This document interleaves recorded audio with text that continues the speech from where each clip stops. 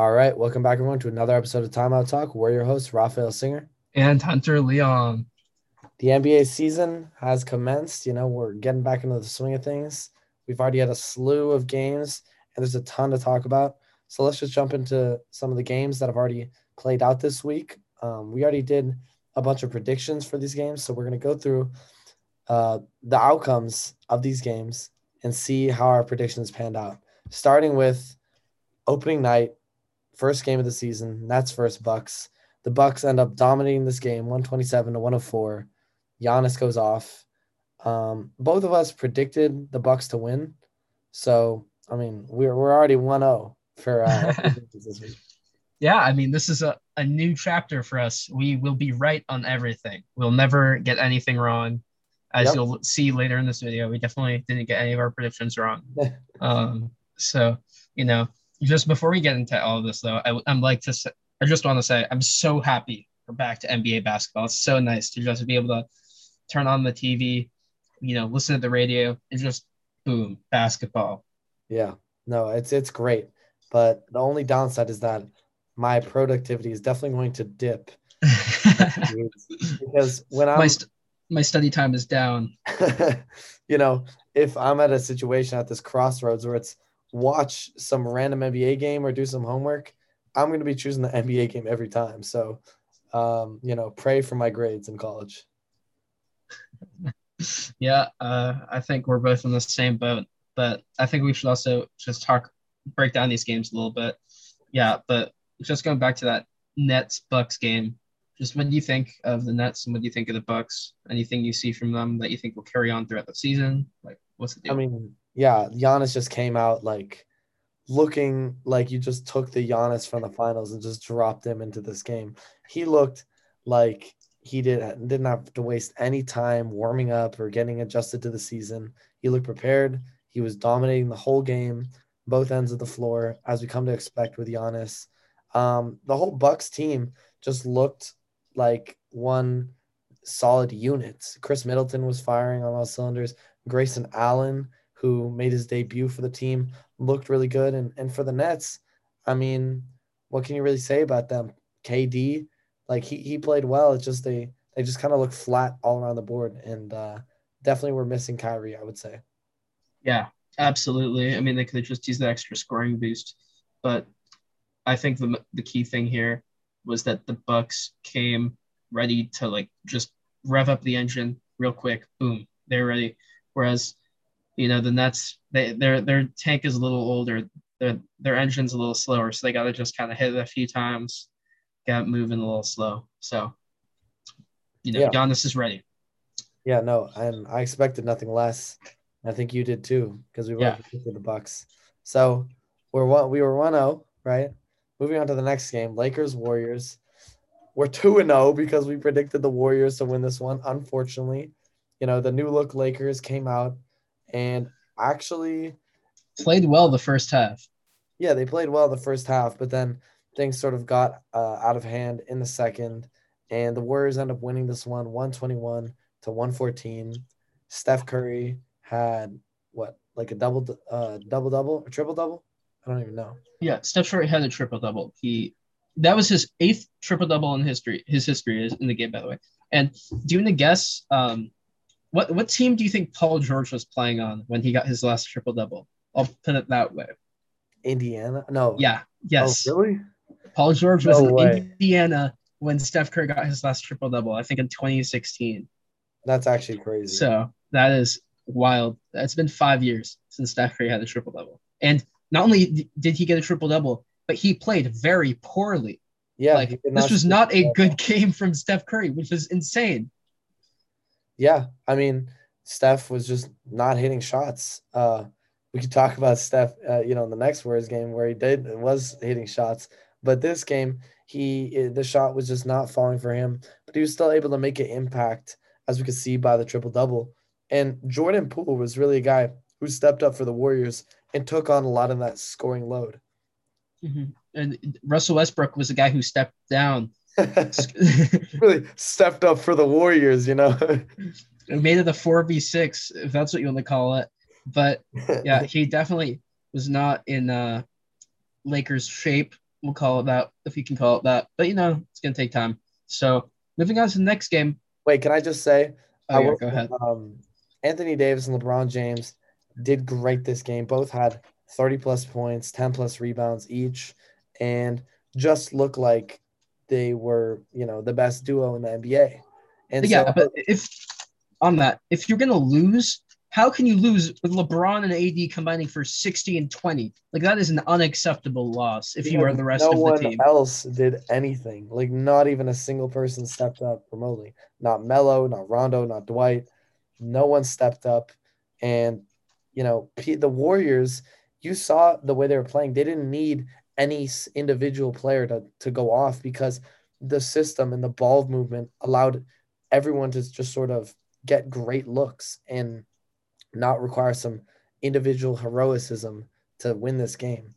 And I think, as you said, Westbrook looked really, really out of place. Like his role, like you could tell they are still figuring that out. And it's gonna be interesting to see how the Lakers end up making him work because so many times he's taking these jumpers and the Warriors are more than happy with it because he bricks them all the time. Westbrook is yet to hit a three in a Lakers uniform. That's a little rough, but I'd love to talk more on this subject. Yet this is not a Lakers podcast. Yeah, we can go. So we should move on to the Hornets Pacers game, which we had a little bit of disagreement. I said that the Pacers were going to win, very close game. You said the Hornets were going to win a very close game. One of us was right, and it And was I was you. right, baby. Let's go. My boy LaMelo. Yeah, this was a great game. I really enjoyed watching. I Incredible. watched the fourth quarter, and the Hornets barely slid by 1 point. So this was a very narrow margin of victory, and LaMelo played great. It came down to Domantas Sabonis taking the last shot, and he missed it. What do you have to say about that? Look, he wanted to miss it, and I'll tell you why. He's playing the long con. He knows that the next time that they play each other, the Pacers are going to be way more fired up, and they're going to be ready to dominate. Right. Now, they don't want to win a close game. They want to absolutely smack them. They want to demoralize the Hornets. So the way to demoralize them is by losing this game so they have an advantage in the next game. It's See, brilliant. look, he has such a high IQ. It's fascinating. I've read many books on Domantas Sabonis. it. Yeah, specifically his basketball IQ. So that's what you're doing in college. But in all seriousness, like Sabonis actually did have a pretty decent game. Like he played well. A guy we're gonna talk about later, Chris Duarte, really impressed me for the Pacers. And Malcolm Brogdon too played really well, but it just wasn't enough. The Hornets battled back, coming back from a pretty big deficit, powered by LaMelo Ball, who was getting MVP chance this game because he was playing so well. He's doing everything, passing the ball, shooting it from deep, and just looked great. And Miles Bridges played well, and just the whole team started clicking once LaMelo got them fired up, and they ended up winning this game. And so I was just impressed by the Hornets overall. Yeah, absolutely. I'm going to agree with you there. Moving on to the next game, my favorite game of the week so far. Let's Definitely. talk about the Celtics Knicks game. This is a game that went to overtime, and the Knicks won it 138 to 134. This game was close the whole entire time. And, sorry, not Jason Tatum, Jaylen Brown absolutely went off. And I think that was the second highest scoring debut in all time, second to Wilt Chamberlain. Uh, I don't think so. I think it was definitely up there, but I know like Michael Jordan had a higher. I think he. I think it was maybe third or fourth then. I I know I know it was up there. I saw it was on the list. Yeah, it was up there, but I know like Kyrie also had like 50. Brown had 46, which don't get me wrong. Oh Brown, yes, sorry. Okay, yeah. I think it was like third or fourth most. yeah, no, it was up there, and Yeah. Jaylen Brown had a terrific game. Like he looked like the best player on the court at all times, and he hit some crazy big shots for them. I'm thinking of that logo three to keep them in the game and eventually to send it to overtime. And he just looked Mhm. terrific. Shame he couldn't keep that momentum into the next game. But like sticking to this, I was a little disappointed by Jason Tatum and by Dennis Schroeder especially, who missed a lot of big threes down the stretch. And Tatum there were so many big moments where he could have stepped up to the plate. He just didn't. He fell flat. He missed shots. And Yeah, just I mean, I didn't look. think this just kind of continues to is going to be something that hinders Jason Tatum for his career until he can figure something out. But he's just not clutch. Whoa, whoa, whoa! That's a big thing to throw around. I'm just saying I don't think Jason Tatum is clutch, and he can prove me wrong. I'd like to see him prove me wrong. But as of right now, I mean, we saw in the bubble he missed a lot of shots that could have sent it to overtime or to win the game. You're seeing it again now. So I just think that Jason Tatum isn't a guy who's really been stepping up historically in his career to those big moments. And I'd like to see him do that. Well, I can't really disagree with you because no big shots come to mind. But yeah, There's no, only one I can think of, and it was in the postseason in 2018 when he was a rookie. right. I mean, yeah, he definitely stepped up there against LeBron in the conference finals. But like, yeah, this was not great for him. I mean, I can actually think of one. He did have a game winner, I remember, against the Knicks in Madison Square Garden, I think 2 seasons ago. But if we're reaching all the way that far back, and that's the only thing I can think of, then maybe you have a point. Yeah, so I just think that I'd like to see Jason Statham step that side of his game up a little bit, just calm his nerves, whatever it takes, that mental side of it. But I think that they're going to be in trouble if this is going to be the trend for them. Yeah, and I mean, talking about the Knicks here because we've talked about the Celtics a lot. I will say that I was really impressed by the whole Knicks team. Everyone played well, basically. Like Mitchell Robinson coming back, had a great game, double double. Evan Fournier, we're gonna talk about him later too, but he was amazing, especially in the fourth quarter and in overtime, just hitting big shot after big shot after big shot. You can see why they paid him that big extension. Mm-hmm. Um, or not extension, why they gave him that big contract. RJ Barrett looked great. Obi Toppin, especially. I think he set his career high in points. Like he was making a lot of big plays for them. And Derrick Rose down the stretch, like cool and calm under pressure, as always. Such a great piece for them. And Kemba, who wasn't terrific. We're also going to talk about him later. He did his job, and they ended up winning this game. Even though they almost let it slip from them. That would have been such a Knicks way to lose after being up like 10 in the fourth quarter. But yeah, I was impressed by the Knicks in this one. Yeah, I totally agree with you here. I think Julius Randle especially proved all of his haters wrong that this is him and Yep. that it wasn't a fluke. And that, I mean, he's continued to show that so far in this season. And I would love to see him keep up this, kind of momentum and like continue to stay like a top 10 player in the league purely based on like statistics and like the way he's playing. Mm-hmm. I Um, definitely like Julius Randle impressed me a lot because I was a little skeptical coming to the season that Julius Randle could repeat what he did last season, but he showed me that he's for real, and this type of play is something that we should expect from him, and wasn't some outlier fluke that was just a result of the weird circumstances last year. yeah, absolutely. Moving on, let's talk about a little less exciting of a game. But, one I wanted to talk about was the Wizards Raptors. Yeah. I think we both had the Wizards winning this game. So this is another No, dub. actually, I said the Raptors are going to win, unfortunately. Oh, okay. So I said, so now we're switched. Now we're each 3-1 here. But yeah, I said that the Wizards were going to get this dub. Not surprising. 4-1. Scotty, We're 4-1. oh, 4-1. Yes, we're each 4-1. But yep, just a typical, I think what you'd expect. It was 98 to 83. So just a pretty wide margin of victory. Bradley Beal played well, and just nobody on the Raptors was really stepping it up. Yeah, the Raptors look like dead in this game. It was really depressing to watch, honestly. Nobody played well. Gary Trent Jr. didn't do anything. Scotty Barnes didn't really do much. Like it just the whole team looked uninspired, and that's really reflected in the score. Putting up 83 points in a modern NBA game, like it's pretty sad, honestly. And the Wizards, I'm not gonna say they played great, but they played good enough, and that was all that it took to just absolutely smash this Raptors squad and blow them out of the water. Yeah, exactly. I think that's what it takes. I mean, Montrez also played really well. Yeah. So we see we're seeing that that is one of the bigs that the Wizards are going to decide to play. So we're going to have to see how they move forward with their rotations. But The biggest highlight of this game was that Drake was there, which shows you how this game really went. exactly, it's not much to be excited about. So I think we can just move on to the next game, which was the Rockets versus the Timberwolves.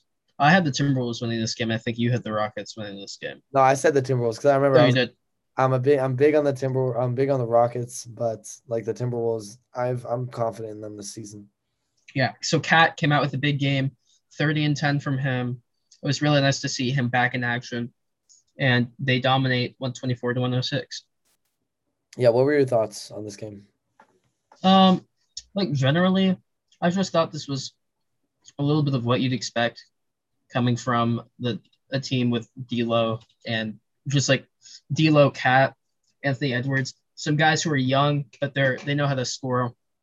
When they're going up against a team who is pretty new generally, like it's the Rockets, so all these guys are very young. Jalen Green's gonna be his first game. He's gonna have those rookie nerves, and I think that was a little bit reflectant. I think that Christian Wood definitely needed to step it up a little bit more than he did. He did not play incredibly, but yeah, he here says 16, 9, and 3. That's not what you want out of the guy you're expecting 2010 from, like ever in and out, especially in like a first game. Yeah. Uh, yeah, nobody played incredibly. Jalen Green actually was really inefficient. He was 4 and 14, but like I said, rookie nerves. So Yeah. This game sort of went exactly as you expected. Like the Timberwolves, they're also young, but they've been around the block. Cat's been in the NBA for a few seasons. You know, Anthony Edwards, he has a season under his belt, and you got some veteran leadership in Pat Bev. Um, and you have like very quality players in Malik Beasley, D'Angelo Russell. The Rockets are just so young around the board. And you could definitely see that Jalen Green is adjusting his game to the NBA level. He missed a few dunks, missed a lot of shots. Christian Wood, we know he could play to a higher caliber, but he just didn't. And the Timberwolves just sort of dominated this one, and that's pretty much all you can really say about it. yeah, moving on to the next game, we have the Suns versus the Nuggets, and this was one I don't think either of us were really expecting.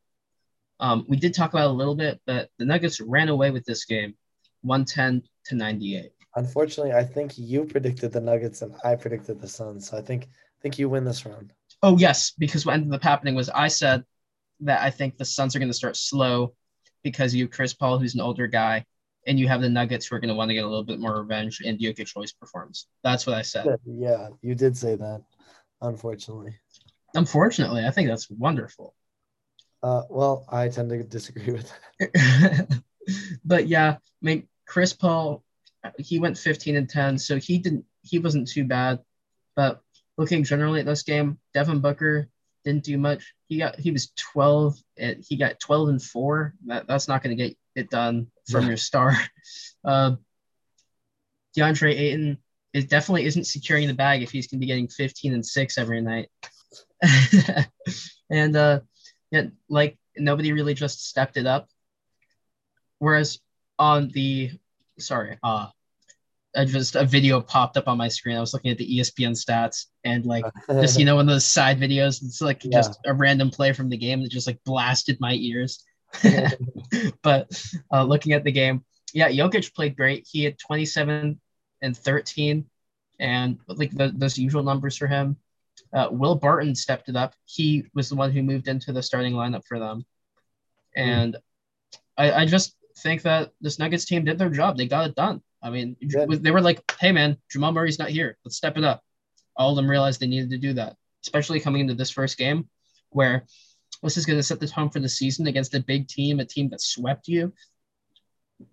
That's what they want. Yeah, no, and I think the Nuggets have to be ecstatic about how this game turned out. They did their job. They played really well. The Suns started slow, like they never really got the ball rolling this game.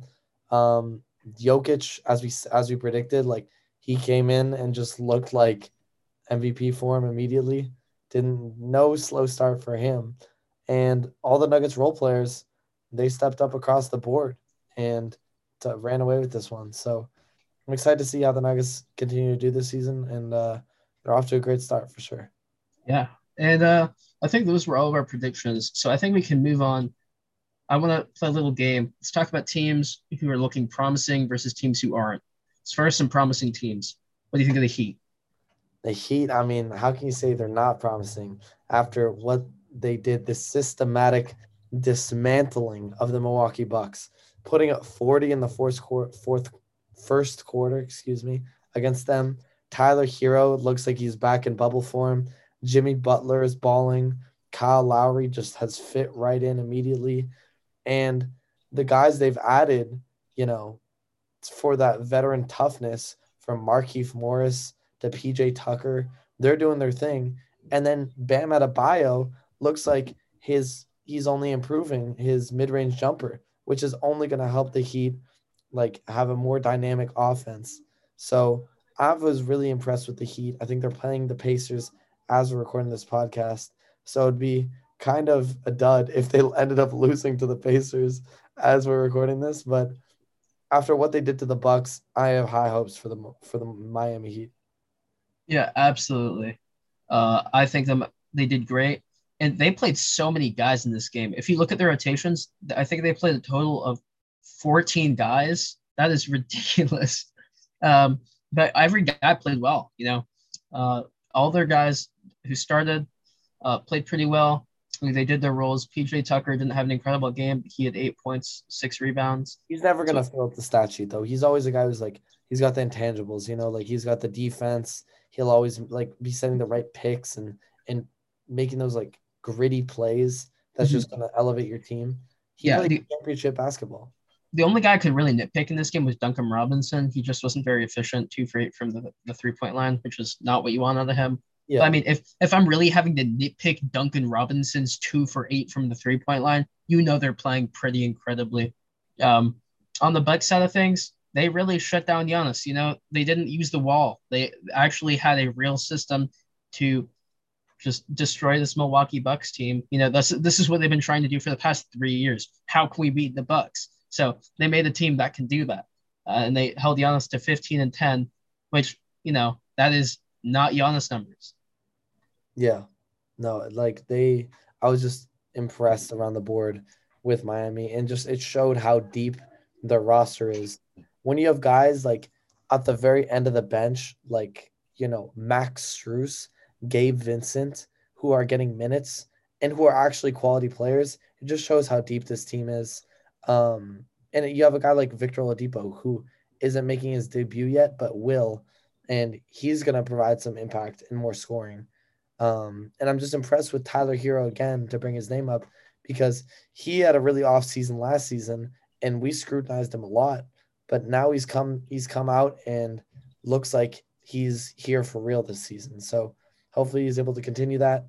And yeah, I think we are very excited about the Heat. So let's move on to actually the team they were playing, which is kind of awkward, and talk about the Bucks. So I think Yeah. the Bucks So, are pretty good. So well, the Bucks definitely kind of really played piss poor in this game.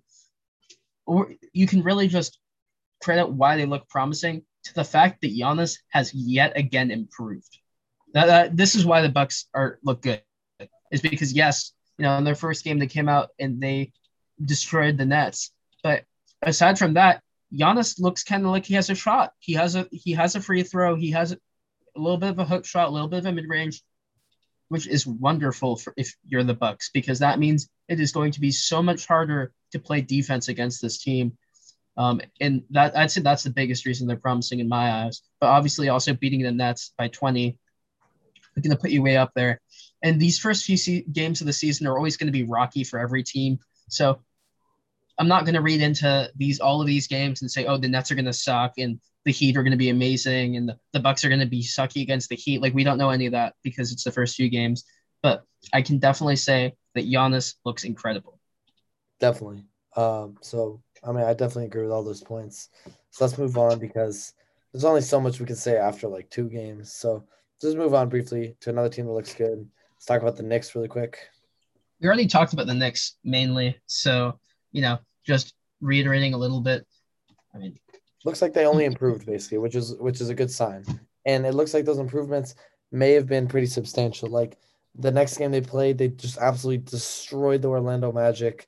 I know it is the Magic, so it might not mean a bunch, but just shows that the Knicks like they're just improving on what they had built last season, and the pieces they added are like are just working, you know. So the Knicks are looking good.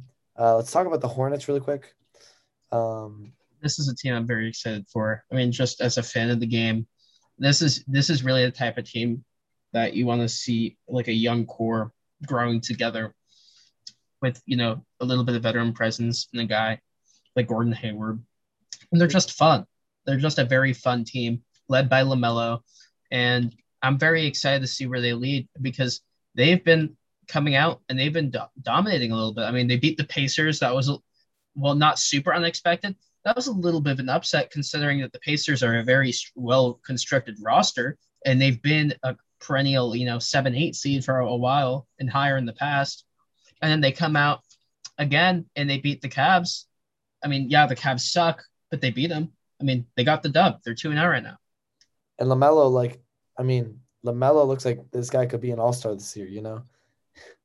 He was playing so well his first game back that he was getting MVP chance. So, and the rest of the squad is like playing really well. Even though Kelly Oubre shot really poorly in his debut for the Hornets, like he still made a good impact. And PJ Washington played really well. I was impressed by Miles Bridges as per usual. And this team, like you said, they're super young, but I think now that they have a season under them, they're really just gonna like the sky's the limit for this team. You know, like they're powered by a could be superstar, so the amount that they can improve is really limitless. Yeah, I'd agree. Moving on to the next team, let's talk about the Chicago Bulls. This is a really fun one. Yeah. Let's do it. So let's get your thoughts. I mean, the Bulls, man, like we knew they were gonna be good, but they're exciting, man. They're fun. I like this team a lot. Zach LaVine is just looking like an all-star again, just powering this team, dropping 30 after 30, game after game. And they're getting wins and they're making these exciting plays. Lonzo Ball is fitting in perfectly, shooting the ball really well from three, playing great defense. DeRozan just lighting up the stat sheet, doing DeRozan things. Caruso, you know what he's going to be doing, making those dunks, getting the arena fired up. I like this Bulls team a lot, man. Yeah, this Bulls team is going to be fun. I really have enjoyed the way Lonzo's been playing. He's stepped it up a little bit. He got another triple double, which was the eighth of his career.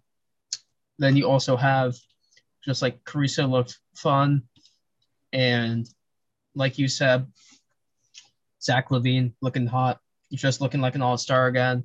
And I think this is obviously this is his team, but now this is a chance where he really has a time to be the star on a squad that's good. So I Yeah, think and, this is an exciting year for him, and I want to see where this team goes for sure.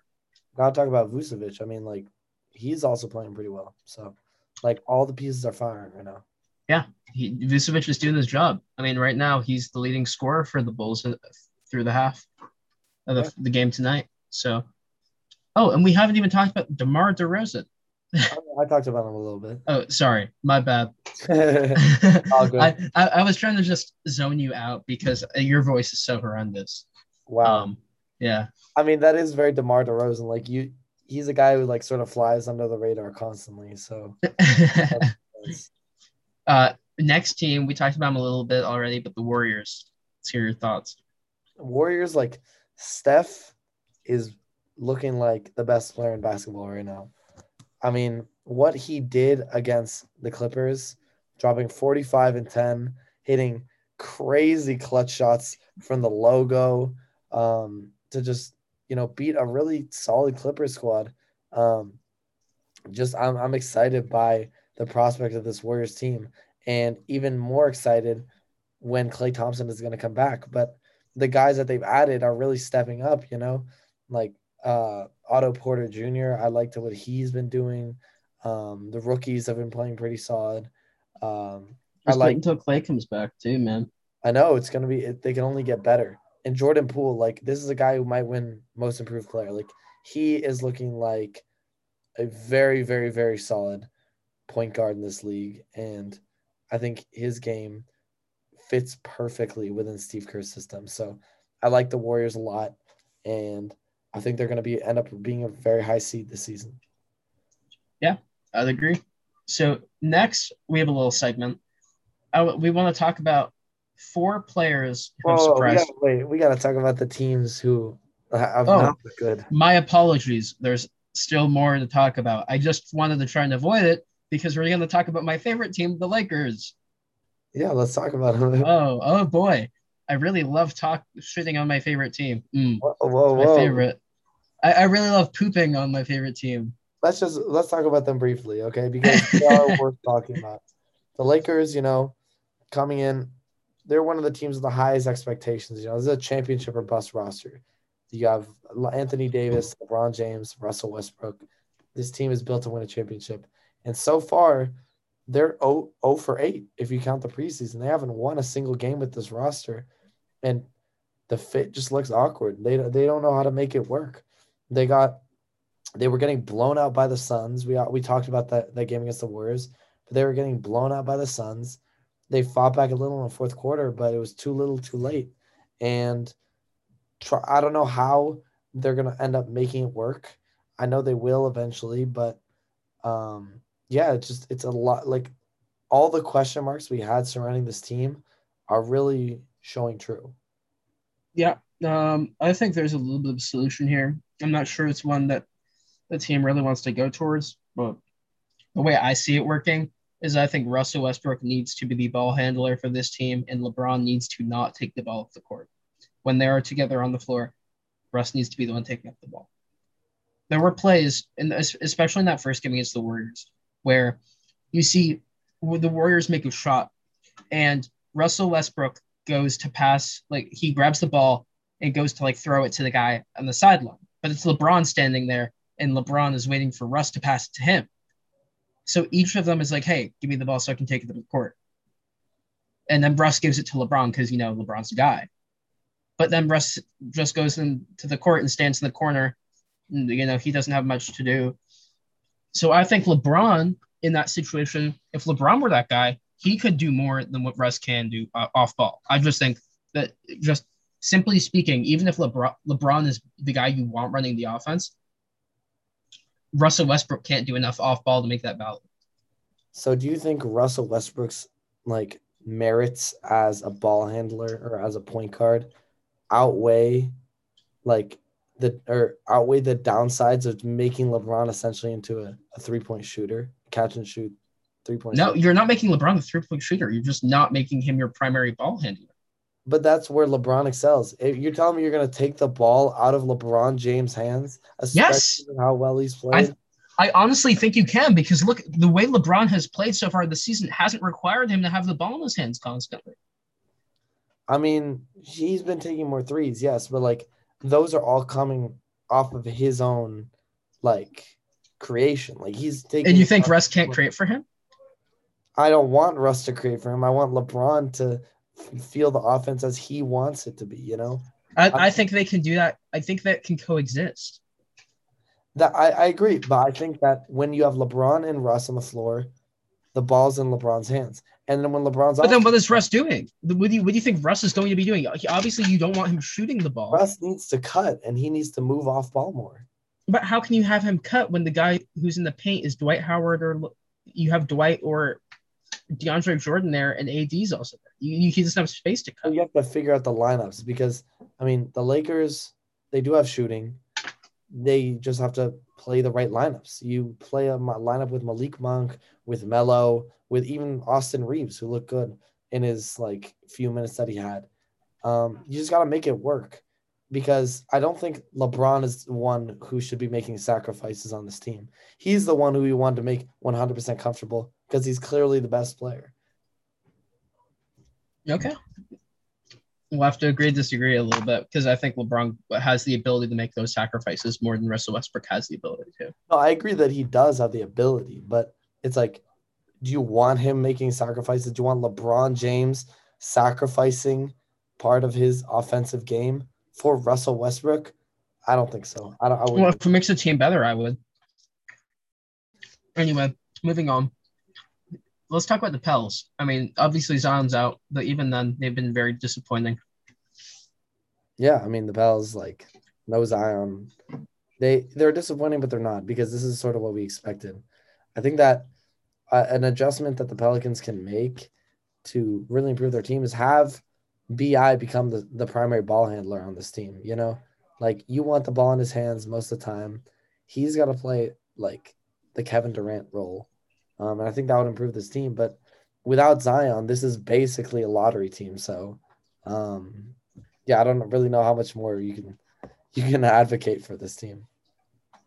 Yeah, and kind of sucks because this is a team that has had guys that, as a Laker fan, I love Bi, but it's just not a team that's well constructed. So we'll see what happens in the season. They're Yeah, definitely not going to be out of the lottery. definitely not. Especially if Zion doesn't come back anytime soon. But let's move on quickly and talk about the Celtics, who who lost to the Knicks and then got absolutely destroyed by the Raptors. So what do you think of the Celtics? Are they in trouble? Like what's up with them? I think the Celtics are, yeah, they are in a little bit of trouble. I mean, I think we talked about it a little bit before. Jason Tatum is just not looking like himself and hasn't been clutch. Whereas Jaylen Brown has stepped up to the plate. He did at least in the first game, but then you look at the second game, and he just didn't show up. And the reason being, I was looking at the injury report. His knee is bothering him again, which was the reason he was held out of the last playoffs. So if we're going to see him have some injury issues, that's definitely not a good sign for the Celtics team. And we also talked about some other guys like Dennis Schroeder, who was not looking good. We're talking about, I mean, this team just is not playing to the expectation of their team. And I think like if they're losing to the Knicks in overtime, like yeah, that was a great job on the Knicks, but they have to be doing a better job of like playing defense, especially. I think like their lack of a big man was obviously shown in this game by Julius Randle and Mitchell Robinson. So I just think they're gonna have a lot to work on. No, for sure. And yeah, I mean like the game that really troubled me was the one against the Raptors because losing to the Knicks in overtime at MSG is understandable, but like losing at home to the Raptors, like you're letting Scotty Barnes score 25 points on you, like what are they doing? And everyone on that day looked terrible. Even Jaylen Brown, who had a terrific first game, looked awful. So, I mean, it's obviously still early, and I know I was talking high about Jason Tatum, but not looking so great. So let's talk quickly about the Trailblazers.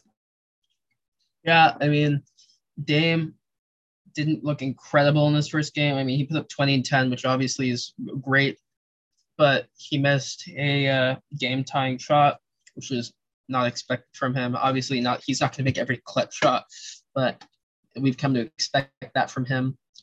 And CJ was the one who really took the load because I believe he scored 36 points or 37 points in that game. So, I mean, sorry, it's 34 points. He scored 34 points. And, you don't want the load to be on CJ and Dame fully, but if none of your other guys are going to step up, it's going to be that way. And that's not going to keep Dame happy. Yeah, I mean, I was disappointed by this because if you're playing a team like the Kings, this should be a win all day, but they didn't win. And it's Yeah, only Harrison Barnes went off. I mean, that's what he's gonna do. Harrison Barnes on the Kings is a different animal. But the Trailblazers, they're in for a rough few games. They play the Suns, then the Clippers, and the Grizzlies, um, then the Clippers again, then the Hornets, then the Sixers. So they play a lot of like really solid teams coming up, and this is gonna be like a challenge for them and really be a good barometer for us to see what the Trailblazers are made of this season. I think we both didn't have the highest expectations for this team, but it could be worse than we think. And we know Dame, like his place in this team is sort of tentative. Like if they keep losing, then maybe things will shift in Portland. Yeah, I mean, I really hope that they're able to figure things out because they do not want to be trying to do another rebuild, especially when they don't have the pieces. And obviously, like keep in mind we're literally like 1 or 2 games into the season. So like Oh yeah, of course, no, but yeah. I'm just like No, speculating I like they know. do not want to be in that position. Yeah. I was just saying, like, for my point, I was like, if I know I'm talking about like, Dame potentially leaving after one game when it was a close loss. So I was just saying, like, I'm sort of trying to forecast the future as well as Yeah, talking about this current. it's like the equivalent of right now being like Russell Westbrook needs to be traded. I mean, I wouldn't be opposed to that. Uh, What do we get for him? A bag of chips? I'll I take it. think a new printer. New printer, a bag of chips, and a soda. I'll take it.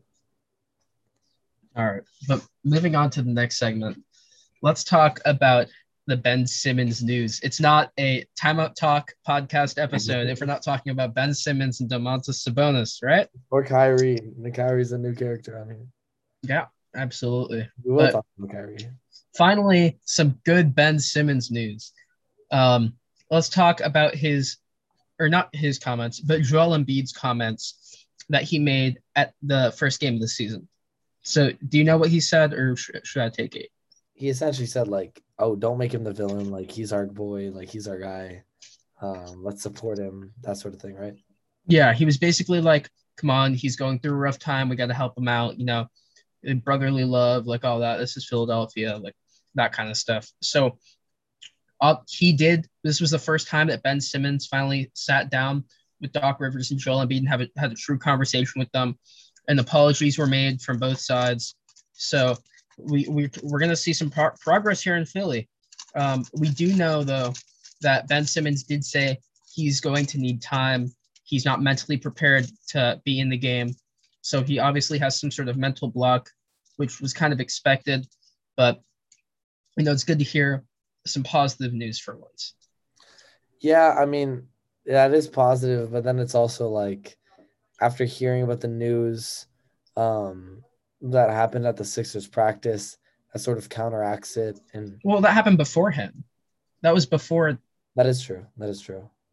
But I still think that like Ben Simmons, I don't know if do you think he's gonna play a game for the Sixers this season? Oh, absolutely, I do. And somebody who has battled mental health in the NBA, Meta World Peace, otherwise known as Ron Artest, he was a guy in the league for a long time that had, anger management issues, and he suffered from depression. And he, before anybody else recognized it, said Ben Simmons has some sort of mental block. And seriously, he recognized that like over a year ago. I know. And I thought it was fun. I thought you were about to say Ben Simmons is mentally ill. I was like, oh my god. no, Chill. He just doesn't want no. to play for the Sixers anymore. No, but like he just said Ben Simmons has some sort of mental block.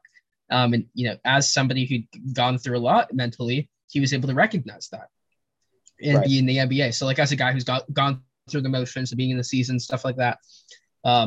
So he was able to recognize that. And Meta was never anybody who did much harm outside of Malice at the Palace. Hey, he did elbow James Harden that one time. Or elbowing James Harden in the head, or other people that he might have hurt severely. But I don't know about that comment. That just like didn't do much harm. Like no, like I'm saying, like from a team perspective. I meant from a team perspective. Okay. Yeah, no. Okay. So I think Ben Simmons is going to come back. What do you think? Maybe. I think it'd be funny, like, how at the practice or whatever he refused to do that defensive drill, and that's why he got kicked out and suspended the first game.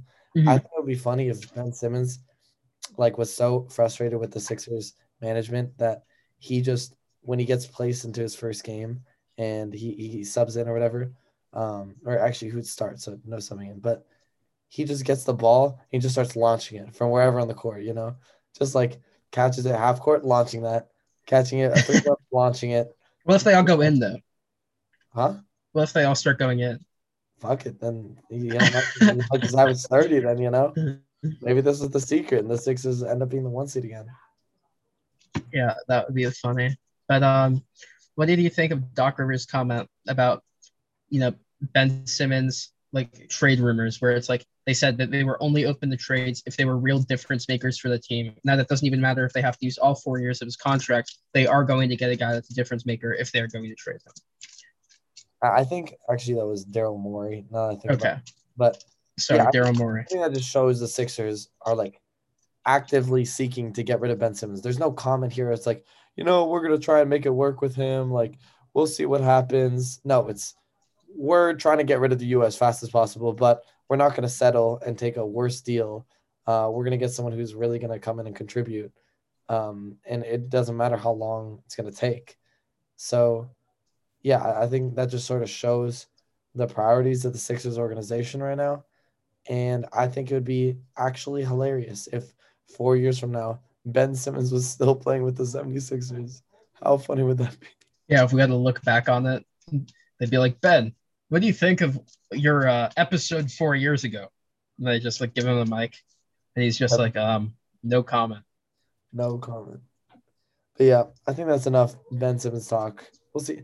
I'm excited to see if he actually ends up playing a game and how that game ends up going. Sixers lost their home opener to the Nets. And so, yeah, we'll see how the Sixers season goes as well alongside this Ben Simmons drama. But let's move on to the last big story, NBA 75. Do you sort of want to explain to the audience what that is? Yeah. So about or exactly 50 years after the NBA's creation, the NBA decided to make something called the NBA 50, where they invited, or the NBA created a list of the top 50 players of all time who have ever played based on media analysts, former players. Like there were different criteria that they used to create the top 50 players of all time. And they all invited them all to a sort of meeting or gathering, and they took photos together. And it was like this whole big event, and it was a very celebrated one. So in honor of it now being the 75th anniversary of the NBA added another 25 players to this list to commemorate 75. So there's now 75 players in the list. But keep in mind, all of the former 50 players who were on this list stay on the list. So, we could argue about the legitimacy of somebody who played in the 1950s being on this list as opposed to maybe a modern NBA player. But, you have to respect some of the older greats. They stay on the list because it's respective to their time period. Yeah. So there's no argument to be made about maybe like, Anthony Davis is better than George Mikan. Like, George Mikan was great in his time. And we're talking about it in the time perspective. So we're just looking at the top 25 players in the past 25 years, essentially, or the past however many years. But I'd like to just name the list of players who are included in this list. It's 25 new guys, but Ray Allen, Giannis, Melo, Kobe, Steph, AD, Tim Duncan, Kevin Durant, Kevin Garnett, James Harden, LeBron, Jason Kidd, Kawhi, Dame, Reggie Miller, Steve Nash, Dirk, Shaq, CP3, Paul Pierce, Dwayne Wade, Russell Westbrook, Allen Iverson, Gary Payton, and David Robinson. So you want to just talk about who you feel are the snubs? Yeah, I mean, like we can talk about two specific examples and then just go through a list and say if they're snubs or not snubs. So two names that really come to mind are Dwight Howard and Klay Thompson, especially considering that Anthony Davis is on this list and Damian Lillard is on this list. I think that Dwight Howard almost unanimously should be in this list over Anthony Davis. Like, what accolades, what achievements does AD have over Dwight? Dwight led his team to the NBA Finals over LeBron James in 2008. He's been a 3-time Defensive Player of the Year, 8-time All-NBA, 8-time All-Star, multiple-time All-Defensive Team, and is one of the best and was like pretty clearly the second best player in the league for a certain period of time. So the fact that he's not on this list, but Anthony Davis is crazy to me. Like, seriously, what does Anthony Davis have over Dwight Howard? Yeah, I literally can't name a single thing. And the thing is, this is I feel like a very time biased thing. You also have to keep in mind that this is created by media analysts and different people like that. And a lot of the people inside the NBA like have an unfavorable opinion of Dwight Howard just because of his history in between where he is now and when he was on the Magic. So, I mean, I feel like there could be some bias in there, maybe a little bit of recency bias, but also just people who dislike him as a person, which I don't think is very fair. Um, but Dwight Howard 100% has the accolades. I mean, Anthony Davis still doesn't have a Defensive Player of the Year. Dwight has three. Three of them, yeah. And I mean, the only people who have that many are Hakeem. No, not Hakeem. Oh my God, it's Dikembe Mutombo, and who else? Is it? It's not Rudy. Rudy has two, doesn't he? I think Rudy has three now because yes. So it's Rudy and Dwight, and then Dikembe Mutombo. That's it. That's the whole list. Is Rudy Gobert snubbed for this list? No.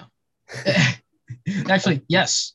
Rudy Gobert should have been the first guy they added. What were they thinking? No, but in all seriousness, though, you can't even say that AD is a championship, and that's why he's on this list, because Dwight Howard won a championship too. He was on that team. And he had a meaningful contribution. Yes, he wasn't the star, but he did have meaningful contribution. Where at the same time, AD won a championship with LeBron, and Dwight got past LeBron to get to the NBA Finals, but fell short to Kobe Bryant. So it's not like his competition that he was playing against was weak. I mean, he lost to the best of the best and also defeated the best of the best in, the 2009 run of LeBron. Holy crap. I couldn't say the name LeBron. But yeah, I mean, LeBron is he was tearing through the East, and then Dwight Howard comes in there and goes, I don't think so. That alone, I honestly think makes Dwight worthy of a lot of this accolades, or a lot of these accolades, and being on this list. I mean, people forget there was a time where Dwight Howard is a consensus top 3 player in the NBA. He was top 5 in MVP voting 6 years in a row. Yeah, and this guy is winning Defensive Player of the Year left and right, led his team to the NBA Finals over LeBron. Why is he not in? I will never know. And I think you might be right that there might be some unfavorable biases just because of his past. And that might be the reason. But let's move on to another very questionable pick, and that's Damian Lillard, who was on the NBA 75, but Klay Thompson was not. So what do you think of that? Man, I think that is a real shame. For one, let me preface this: Damian Lillard is an incredible player, and there's no denying that Damian Lillard, skill-wise, is better than Klay Thompson. I don't think people are really trying to make the argument that who are you taking, Klay Thompson or Damian Lillard? But this is a list of the top 75 players of all time, and this includes accolades. How just overall as a player, how did you do in your career? And Klay Thompson definitely has a better resume than Damian Lillard. Yeah. It's just that plain and simple. He has the championships. He has a dynasty. I mean, his team was 73-9. And then, I mean, he just 3 rings. That the rings don't lie. Dame doesn't have a single one. I mean, Klay is going to go down as the second best shooter in history of all time. Potential. So I think he will. But yeah, no, he's definitely going to be up there. And the fact that Dame is on there, Dame's accolades include Mickey Mouse bubble MVP and X amount All-Star, and what, being clutch, that isn't an award, the clutch award. Yeah, so I don't know about that. I think Dame is definitely top 100, but definitely shouldn't have been included over Klay Thompson. So yeah, I'm gonna have to agree. Now I just want to sort of do a speed round. I'm gonna name a name, and you're gonna tell me if they're a snub or not a snub. Okay? There's one person on this list I do want to go into a little bit, but for the most part, it's fine. You ready? Yep. Tracy McGrady. What'd you say? No. Okay. Kyrie Irving. No. Draymond Green. No. Andre Drummond. No. What? Just thought I'd throw that in there. Really? You don't think he's a snub? No. Okay. I don't. I think that rebounding is important, but not that important. Fair enough. Chris Bosh. No. Vince Carter. Yes. You want to talk about that a little bit? Yeah, I mean, think of Vinsanity. That's what I'm going to call it. I mean, his career that he developed in Toronto was really incredible. I mean, this guy was putting up consistently like what 32, 33 points a game. He had just the finesse, the style he played with. I mean, the Nets he played incredibly for. He got deep into the playoffs and he did end up winning a championship. I mean, he won with the Nets, didn't he? With did he not? He won 1 year, I think, with Jason Kidd. I don't think so. Yeah, I'm pretty sure the year that was the 1 year that he won. Well, no. Yeah, he had. Yeah, that's what I thought. He with the Nets, he won. Really? Yeah, and he was an 8-time All-Star, All NBA, first team All NBA multiple times. I just think he has the accolades. Vince Carter never won a ring. What are you talking about? Did he not? Did he not ever win the ring? For some reason, No. I'm confusing myself for sure. Okay, whatever. Okay, I'm. I am. That's the title of this episode: NBA champion Vince Carter. Okay, that's a great title. I'll take it. I'll take the L here. But yeah, no, I definitely. Okay, that definitely weakens this case. Then no, he's not a snub from this list. All right, so let's move on. Paul George. No. Manu Ginobili. No. Pau Gasol. No. Tony Parker. Yes, this is what I wanted to talk about. 100% Tony Parker. He absolutely deserves to be here on this list above Klay Thompson. Interesting. You want to go into why? Yeah, I mean, Tony Parker is the backbone. I mean, obviously Tim Duncan as well, but is the backbone of a dynasty that lasted a decade. I mean, multiple time All-Star. Like, well, how many times what are his accolades? I don't know the exact stats, but well, he won 4 NBA championships. This is what's crazy to me. 9th Finals MVP, 6-time NBA All-Star. 9th leading all-time scorer in the postseason. Yeah, that's crazy. I mean, that just shows how good he was, at least in the postseason. I mean, obviously, like the FIBA whatever doesn't count, but he was the Euro Player of the Year twice. He was the FIBA Euro MVP in 2013. I think that the accolades as far as like Olympics matters, and he did incredible in the Olympics for France. I don't think that matters because why would that matter to the NBA award? Okay, I guess so. But he All NBA rookie first team. But actually, I would like to say that I think Olympic medals do matter because some of these guys in the NBA, they were including like their accolades in the Olympics as fair enough statistical backing. I didn't think they would, but I guess if they're doing that, they included the Olympics as statistical backing. I think that was something for Melo. But he won a Finals MVP. Like that's no easy. Yeah, he not only did he win the Finals MVP, but he won the Finals MVP and against Tim Duncan. Like that was his competition, and he won out. And he played better than Tim Duncan in that postseason. So that was incredible. And he was All NBA first team rookie in 2002, which is a pretty stacked class. And he was All NBA third team once, and then All NBA second team twice. I think he has a better resume than Klay Thompson, simply because Klay Thompson has 3 rings, and he's going to go down as one of the best scorers in history from the 3-point line. And he's the All-Stars. But Tony Parker has even more championships. And then he also has a Finals MVP to add on to that, and he has the All-Stars.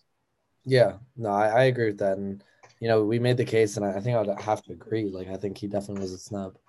But I think that about wraps it up for this episode. It's a good place to call it. We're in the midst of the NBA season now, so we'll continue to see how these storylines progress. And, we'll see you all next week with another episode. Thank you all so much for listening. Peace. Take care. Bye-bye.